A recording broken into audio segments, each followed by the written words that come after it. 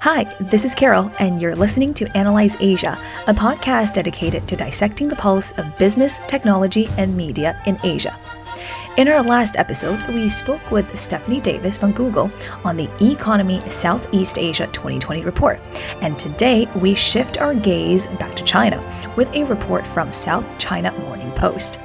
First of all, I'm delighted to have Eugene Tang, business editor from SCMP, to discuss the China FinTech Report 2020 with us.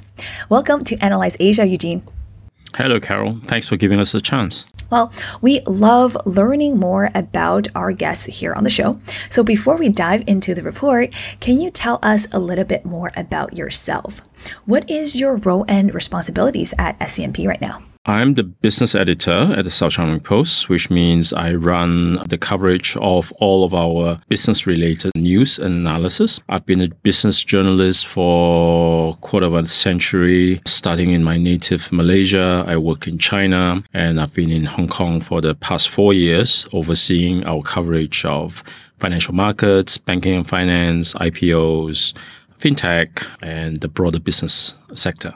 Wow, you kind of also answered this question, which I was going to ask about how you got started in your career. It was the first, honest and real job after my postgraduate. I was doing my master's in economics, and an opportunity came up in Malaysia. A new business weekly newspaper had been started, and it looked very different and was very interesting. And I have always wanted to be in the media and information business. So I jumped at the chance and I took up a job as a writer at the newspaper and never looked back. It sounds like you have gained a whole wealth of experience since.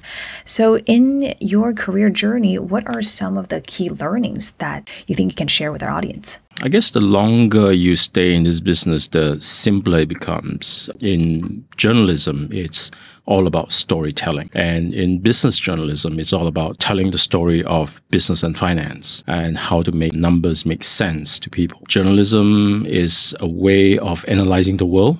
And business journalism is just one discipline out of the industry. You can look at the world from a political lens. You can look at the world from science or a sociological lens of analysis. Or you can look at the world from a business lens. And that's what I specialize in, I guess. Now, let us get started on this report. We will also try to tell a very engaging story on the China fintech space in the year 2020. First of all, can you give us a high-level overview of, what are the key themes of this report? Well, we're looking at fintech space. Fintech, by definition, is the use of technology to enhance and augment financial services. Now, China is the world's largest fintech market, and we are trying to break down this very complicated and very exciting and fast-moving business sphere into various elements. There's the digital payments, which most people tend to be familiar with. There's online, what we call insurtech, or the use of technology to enhance insurance services. There is the use of digital currency.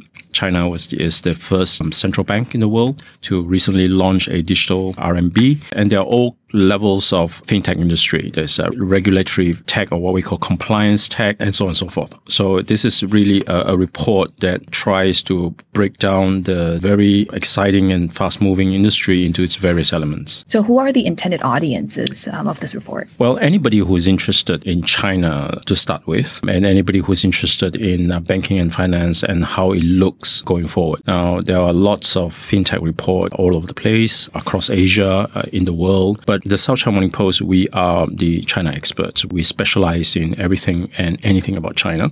So we decided to take a deep dive on the China fintech space specifically, especially how people who have visited China recently keep marveling at the fact that you can go 24, 48, 72 hours in around China without spending a single physical yuan in physical currency. And we try to explain that and break this down to say, why is this happening? How has the world's second largest economy also become a fintech market of this size? Let's start with some key observations. So in the report, we see that tech giants from China, for example, Alibaba Group, Tencent, Baidu, JD, and Ping An Insurance are all currently leading in the fintech race. I think we have to first of all remember that all these companies that you've named started life as something different. Alibaba started life as a provider of e-commerce, online shopping, business to business, and then later on business to consumers, consumer to consumer. Tencent started as, or is still the largest publisher of games, as well as the operator of a social network in China. And Baidu, of course, is the dominant search engine, internet search engine provider in China. And JD is an online shopping platform. Ping An is an insurance company. So all these companies have their own, if you like, captive user group of customers. Alibaba and its online millions of online shoppers, Baidu and its online users of the internet search engine. And all these captive users have since been moved into a financial sphere. And because you've got this big group of user base, and you know everything about how they consume, how they spend their time, what they read, what they do, their journey from article A to article B, from item A to item B. All these data can become used to predict how they spend money. So that's how the fintech, the tech part of the fintech came to being. All these companies also happen to have online banking licenses. And all these banking licenses basically leverage on the user data, the big data analysis, as well as the algorithms behind the big data analysis, some of which is powered by artificial intelligence to predict how they spend money. And I know that not only do they have a presence in China, the global expansion for these Chinese fintech companies have going on for the past few years now.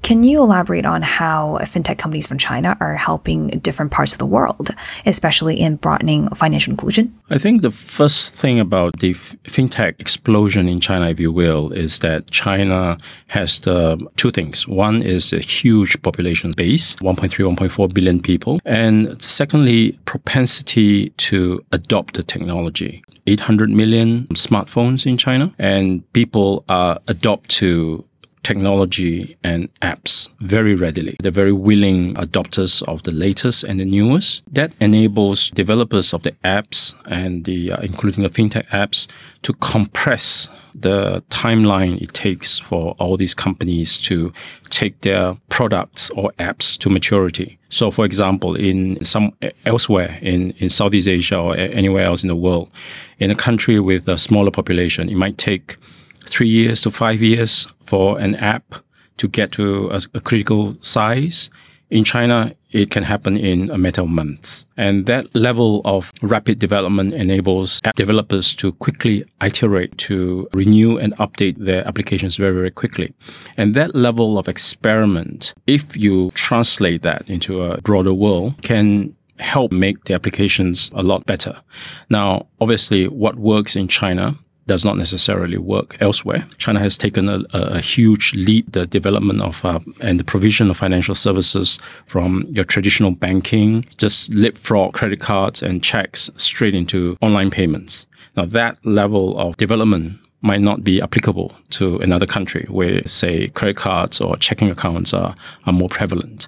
So, but what is unique is that what happens in China, the rapid iteration of technology can lead to a very, very rapid development of the technology itself, and that would ultimately be useful when translated to other countries. You mentioned technology, of course, many times because it's fintech after all. So what are some of the underlying technologies in the space that have helped propel their advances in the past few years, for example, in the payment space? So, for example, let's take a look at small loans. Traditional banking is one where if you want to borrow money, you go to a bank and you say, "Dear Mr. Banker, please lend me money. Here's my collateral," whether it's a home or some kind of asset where we should place as collateral. Now, the banks will not lend you money unless you've got good creditworthiness or collateral. But a lot of people, especially the small businesses in many countries, including China, including India and other developing countries, don't have that level of collateral that qualify them for this kind of banking credit. As a result, vast majority of people especially in rural areas and small businesses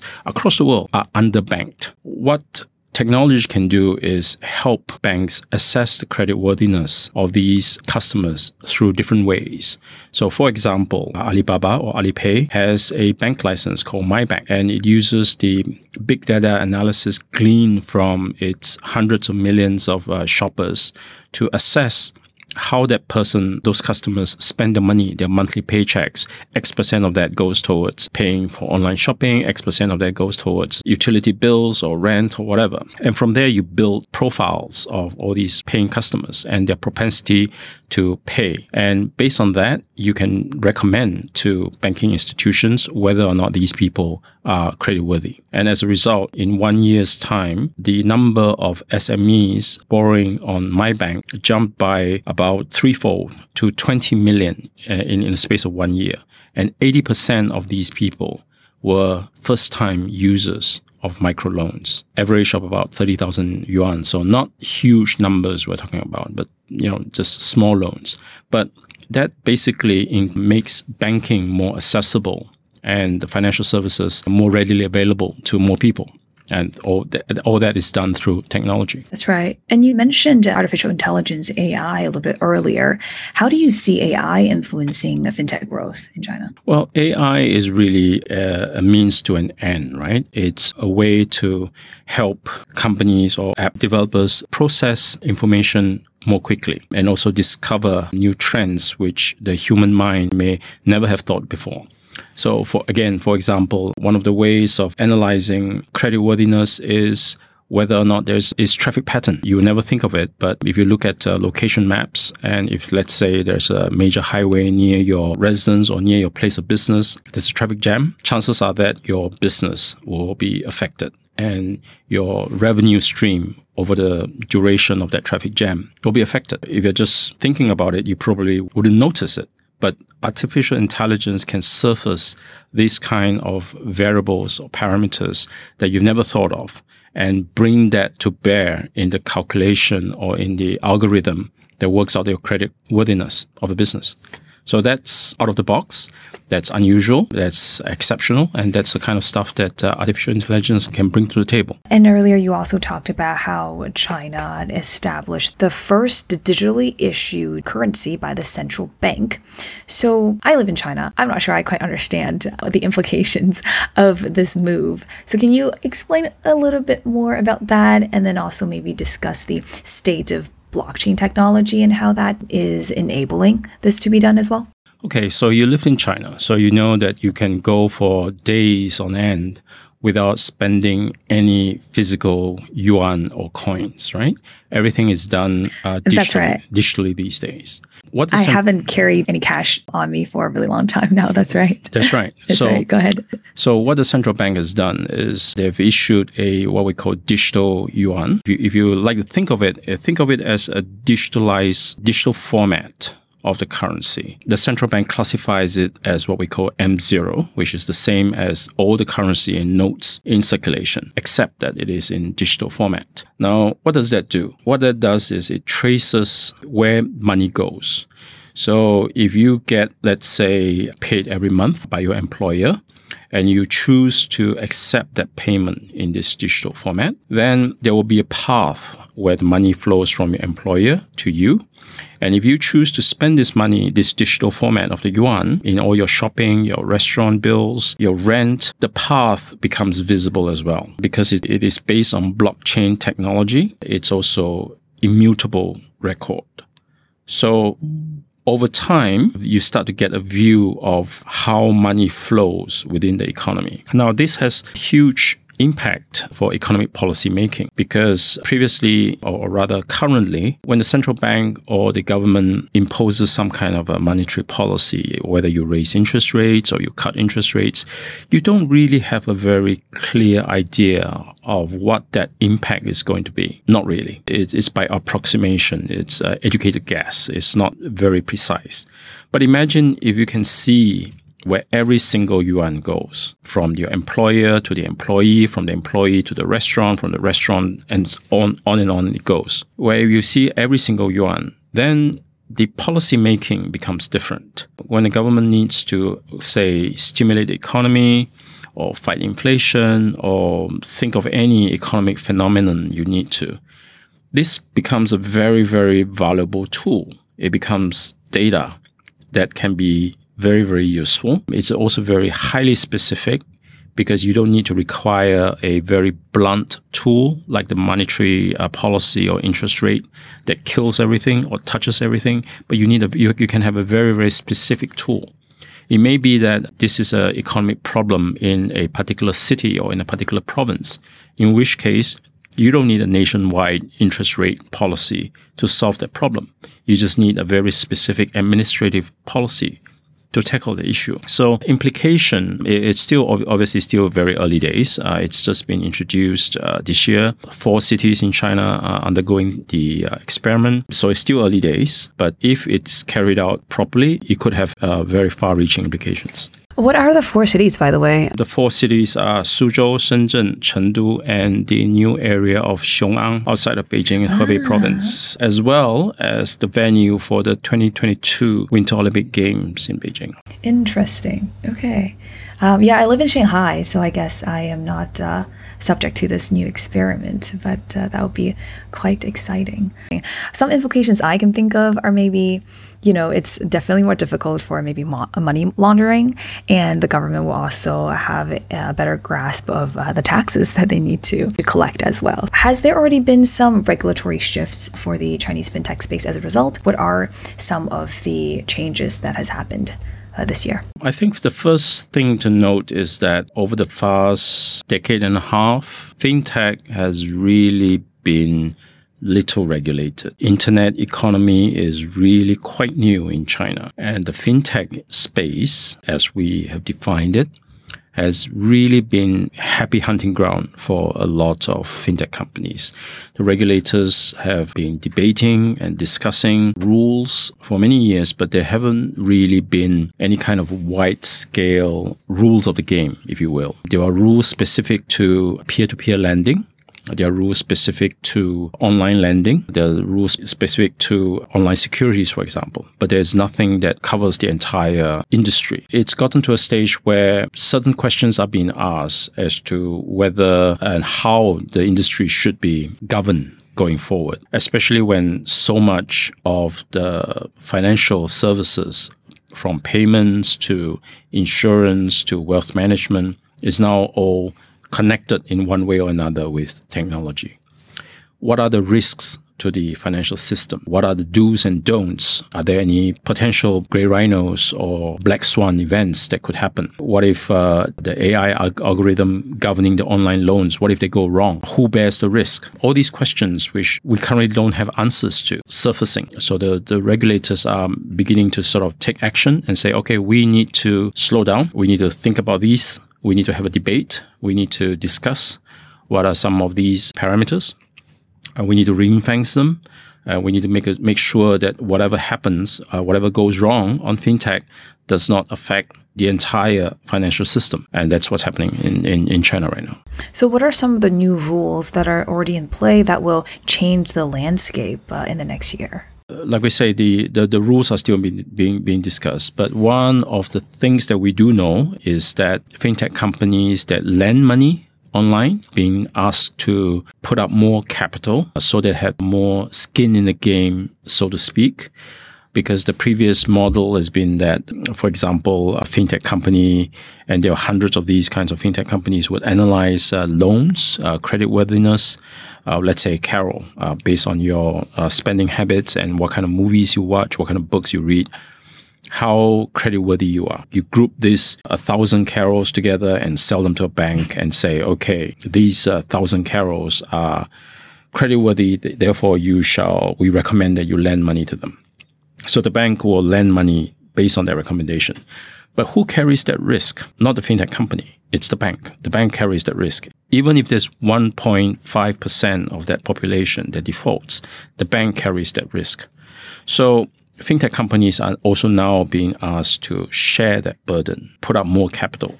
So one of the rules is to put up 30%, the equivalent of 30% of the loans book in capital. So that will reduce the amount of what we call gearing available to these fintech companies and basically make them more accountable to the risks that they underwrite and recommend. So that's one of the many things that are being discussed. There probably will be a lot more, like I say, because the industry had been pretty much unregulated for many, many years. So I guess there are a lot of discussions, a lot of questions that need to be asked. We honestly can't have a discussion about the Chinese fintech space if we don't talk about what has been in the news recently, right? Which is the Ant IPO that has been halted. It is written in the report that Ant Financial is the most valuable fintech company in the world, sitting at a valuation about 200 billion USD as of September 18th, 2020. This much anticipated IPO has been stopped for now, in part because of their clash with the financial regulatory body in China. Can you offer your perspective on this issue? First of all, a disclaimer, Ant is an affiliate of Alibaba, which owns our newspaper. Secondly, it's part of that ongoing discussion about what's happening in the China fintech space. Like I say, it's been more than a decade where fintech companies have been given a freedom to roam and to grow. And a lot of these questions that have been asked have not been answered. So I guess the regulators have decided that it's better to reinforce the barn door, so to speak, before the horse bolts than after the fact. And that's what happened. The Ant Group has been asked to align the business practice to the new regulatory environment. It will be a process going forward for the company and for the regulators to align their expectations and answer some of these questions that are very, very important for the future and healthy growth of the fintech industry. Thank you so much for explaining all of these more complex issues, but in such a simple, coherent manner. Now, putting together this report, because you're a business editor, of course you are very well aware of what's happening in this space, but were there anything that really surprised you when this report was produced that you'd want to share with our audience? It's a very fascinating and exciting growth, really, in the industry. What caught me by surprise is just how prevalent technology has become in the use of in fintech space. There's hardly anything these days that's not touched by technology. And the acceleration and the multiplication effect of technology is quite dumbfounding. We often say that in insurance, for example, one of the largest insurers that we have in this fintech report, Ping An Insurance, they can access a loss from a fender bender, like a typical highway traffic accident where there's no loss of lives, a simple sort of dent here or a scratch there. They can assess that in under 3 minutes. That's the average time it takes for a insurance adjuster to assess the loss and the damage caused by one of these. It takes me longer to describe this process than it is for them to process it. It's amazing, and it cuts across the entire industry. From loans recommendations happens in split seconds. Everything, for example, from a fintech company that recommends, we mentioned earlier on, the thousands of carriers who may or may not be creditworthy. The fintech companies will bundle them, send them over to the bank, run them against a risk and compliance database in the bank, and the bank will come back with a decision to whether or not to proceed with the loan in split seconds. So, and this happens in multiple times over the day. Insurance, healthcare, lending, asset management, almost every aspect of financial services is now usable and treatable, doable via technology. And that's amazing. I don't know. I feel like that 1,000 carols are very creditworthy, given the fact that for all of the apps that I'm using, whether it's, Alipay or JD Finance or even Didi, the ride-hailing app, they're all trying to lend me money. I'm constantly getting these offers. Well, last question. What do you think will be some of the key challenges for the Chinese fintech space in the year ahead? It would really be to align, it would be an expectation check. It would really be to align what's happening in the fintech space with the broader economy. As we know, the whole world's economy is going through COVID-19. The implications and the effects and the aftermath of the coronavirus will be painful and far-reaching, beyond most of our imagination. What that means for whether it's the broader global economy or just the Chinese economy itself is beyond our imagination. Now, what's happening in the fintech space, the rapid development in that space has to be aligned with what's going on in the broader world, because the risk to the broader economy has risen, the risk to the Chinese economy has risen. And how that happens as a result of fintech, or how fintech grows as a result of that, has to be aligned. Otherwise, if one goes wrong, it could unleash a financial catastrophe that nobody has foreseen. So the biggest challenge is really to align what's going on in this particular sphere with the broader economy. Very well said. And if our readers are interested in looking at the full report, where can they find that? They can find it on SCMP Research, research/scmp.com. Great. And last question. Can you recommend a book, a movie, podcast, or anything that have inspired you recently? I'm sad to say and sorry to say I haven't been reading many books. What I've been reading most recently is a report by U.S. Congress on competition in digital markets. It's a 500-page report looking at Google, Apple, Facebook, and recommendations of a committee of the judiciary on what to do with these digital giants. It's quite fascinating. Wow, 500 pages, that might as well be a book. And if our audience wants to, chat with you more on these topics, how can they find you? eugene.tang@scmp.com. Are you on Twitter as well? I try not to go there. I try not to go there as much as I can. Email me or find me on LinkedIn. I can be found on LinkedIn. That has been my practice as of late as well. But for our listeners, you can always find us on Twitter if you want to let us know. For example, do you want to hear another episode on anti-IPO or any other topic that interests you? And Analyze Asia episodes can be found on all podcasting platforms. Now, thank you so much, Eugene, for coming onto the show. I think you told a very clear and concise story about the China fintech space in the year 2020, although I'm sure there are a lot of details and insights that could be drawn from actually reading the report as well. So thank you again for coming onto the show, and I look forward to talking to you next time. Thanks for having me. Bye-bye.